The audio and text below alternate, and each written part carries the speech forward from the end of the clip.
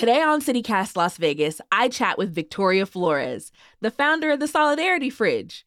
That's a whole-ass refrigerator and food pantry she decided to put in her front yard in 2020. 2 years later, with food assistance benefits about to decrease drastically this month, the community needs the fridge now more than ever.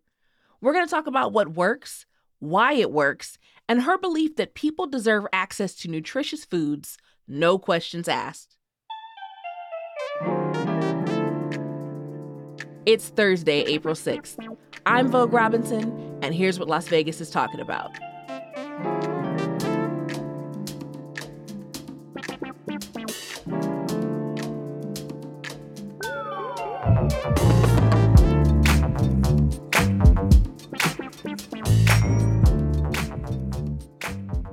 Good morning, Victoria. Welcome to CityCast Las Vegas.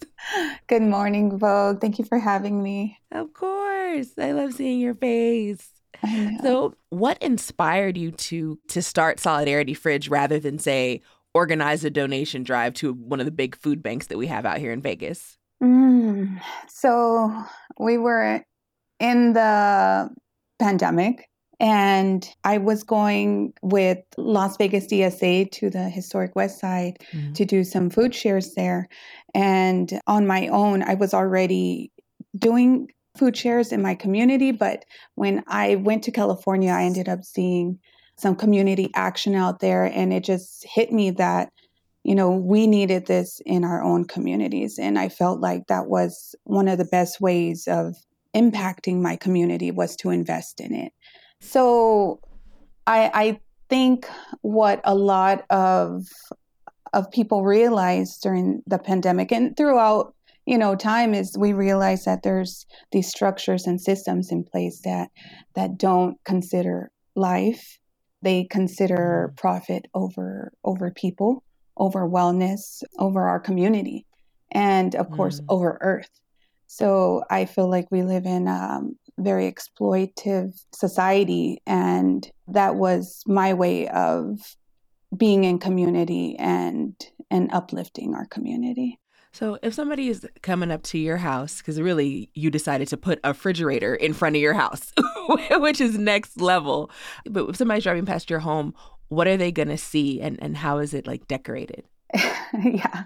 It's pretty funny because I notice when people drive by, like if they haven't seen the pantry before, I notice the double takes they do. And they're, it kind of catches them off guard, but also it's pretty cool because when we started the pantry, before we launched it, I went around to my community members. I literally boots on the ground with a team to go talk to them and pretty much tell them the idea that we had, but it wasn't just to notify them, but to ask them to be engaged with it. Like, hey, this is something that's needed in our community, East Las Vegas. It's underserved. It gets forgotten. Would you help me fill this pantry up? And would you be a part of this? So they were given a heads up, and, my neighbors were the first ones to fill the pantry before everyone found out about it. Right now, it's located outside of my residence on the side of my house. And there's literally a pathway where people can just walk up, pick up food, pick up any resources that are out there, free of charge, no questions asked. And people come throughout the day and get the whatever items they need. And it's a pantry with a fridge literally plugged up so it can hold cold items. We also have a library and a seed box now, thanks to other community members that have incorporated things that they are passionate about. So people are going to want to donate to the fridge because it's an awesome cause, but I know sometimes people want to empty out their whole entire pantry, put everything in there, but is that helpful? Like, what types of food are the most useful to the community? Yeah, so a part of it being a diverse community, that also means that we make all types of foods accessible. So cooked meals, we actually accept cooked meals if they're labeled and then the allergy contents are labeled. The date, of course. I mean, people leave messages on them. Those are always great to have. Oh. I mean, there's nothing like opening a fridge and then there's a message from the person that made it. And just, that affirmation, like, hey, you matter. Hey, this was cooked with love, or hey, this was used with ingredients from my garden.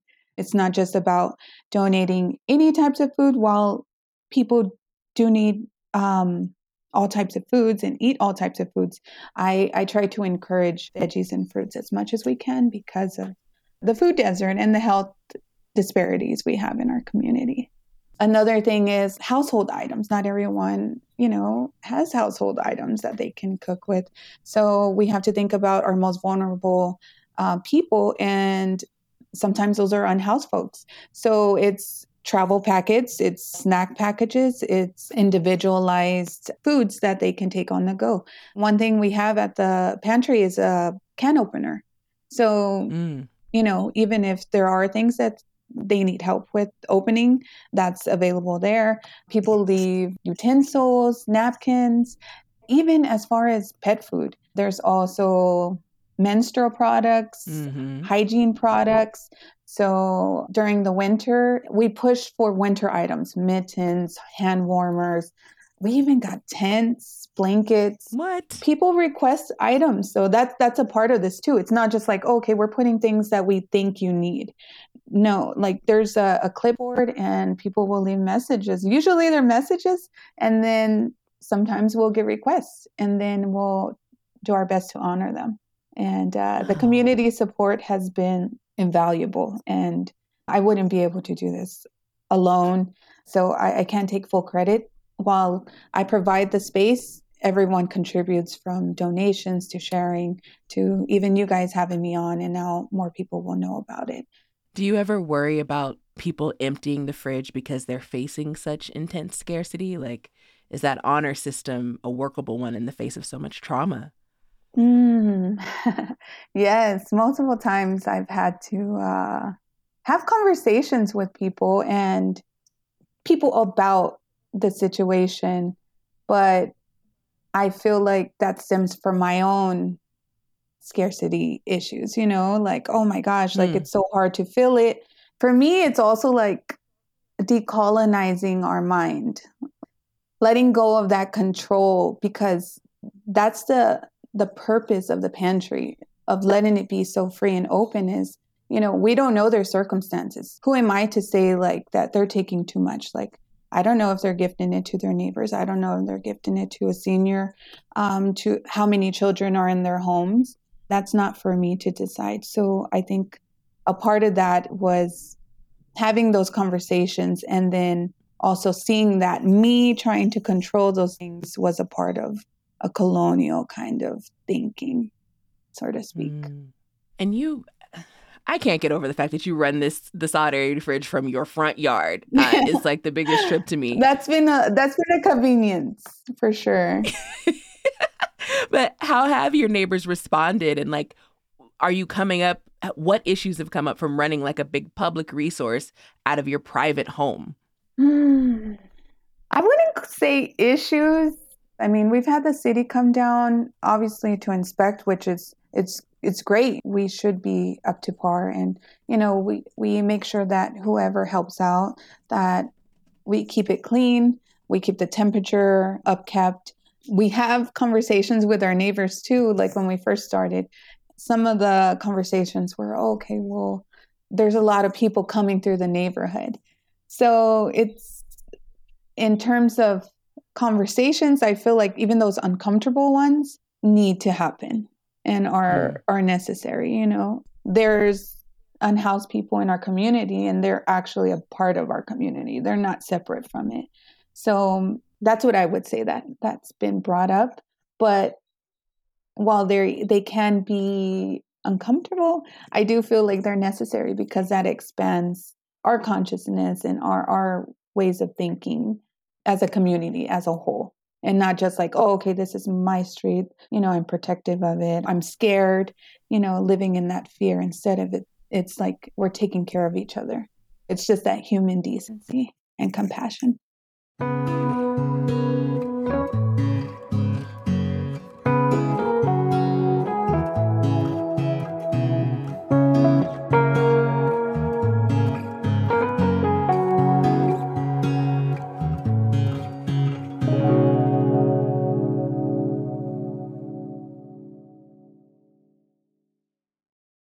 Well, I remember I went to it was one of the celebrations kind of at the garden in the back. But I remember parking and being like, yo, this is a dense neighborhood. Like it's multiple houses, it's multiple trees. Like I can see the neighbor's backyard Mhm. from this yard. It's lit. So why do you think this works in your neighborhood? What's the magic over there on the east side? I think it's the culture. It's we have a heavily, indigenous Mexican population over here, and we get together. So if they're having parties at midnight, I think they're going to be okay with me drumming in the back or me having a gathering of poetry and music. In fact, like my neighbors peek their head out every time, they see us, and then that starts conversations, and then I get to hear about their lives and their farming background and then their ancestors and where they come from. That's what I would say helps over here, our culture. We weren't meant to do life alone, and I know in certain areas in the valley there's HOAs and people want it quiet at a certain time, and it's having that respect, but I do feel like we're gatherers over here on the east Right. side. Yeah. It was big it was big Quince energy. I remember now I Yeah. can like because I grew up with like a lot of Mexican families nearby, and they basically were like I had like 7 more tias. So Yeah. so it was Yeah. like, oh, what is this energy that I feel? Why is this familiar? It's community. Yes, for sure. And I wanted to also talk about the fact that it's already looking ugly for food insecurity, but I know that Nevadans who received additional food assistance throughout the pandemic are seeing those benefits reduced by up to 90% starting this month. So, how do you expect that to impact the Solidarity Fridge? I feel like community support will always be needed, but the inflation, these prices for just food alone, I've seen it with my own eyes how the pandemic has quote unquote ended, but food insecurity hasn't.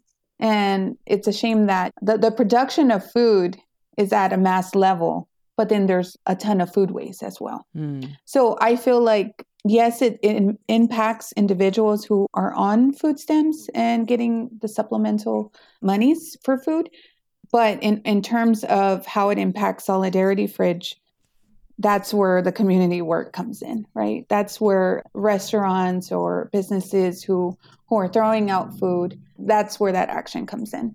So there's Mm. enough food to feed people. It's just redistribution of it. Not only that, we've been talking a lot about the pantry, but a part of the pantry is our garden now. So we are promoting growing our own food so that we're self-sustainable and teaching our children, teaching our community these life skills so that they don't have to worry about being on food stamps.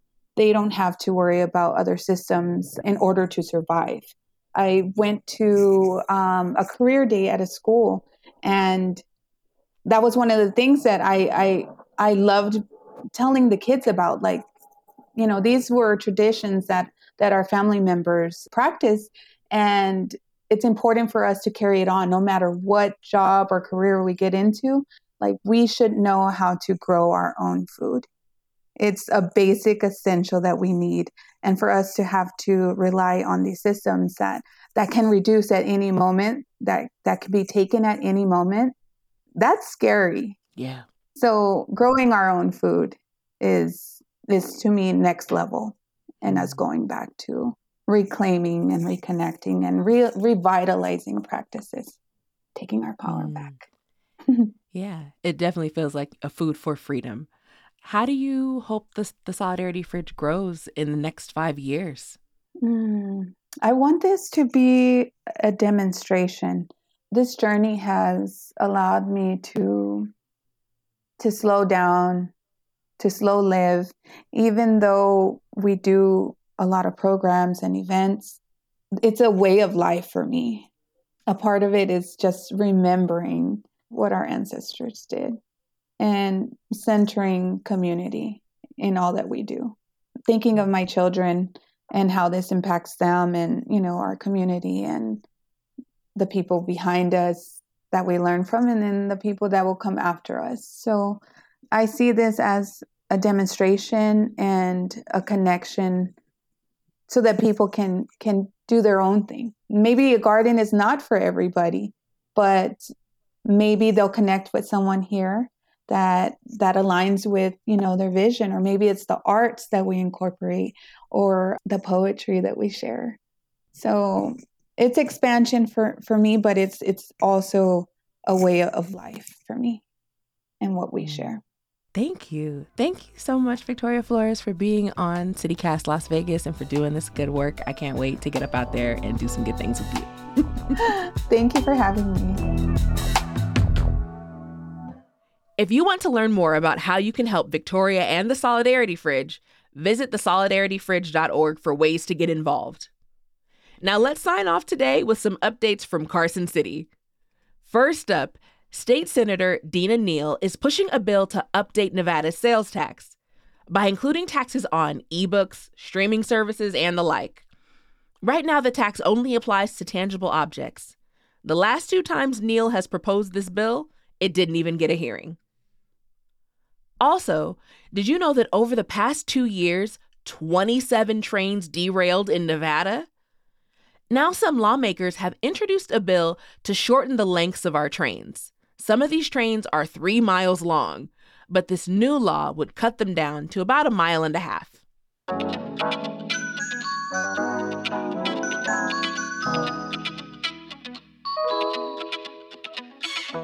That's all for today here on CityCast Las Vegas. If you learned something new happening in your community today and want to share, go ahead and send this episode to a friend.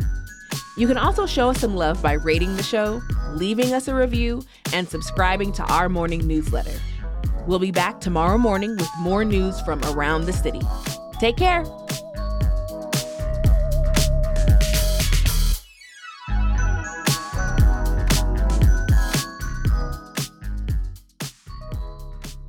Particular food, because we do have people that I'm going to pause you real quick because we can't pull the dog okay. sound. So we got to wait for the dog to be get over his feelings. Sir, is he done? What's your dog's name? Biggie. Of course it is.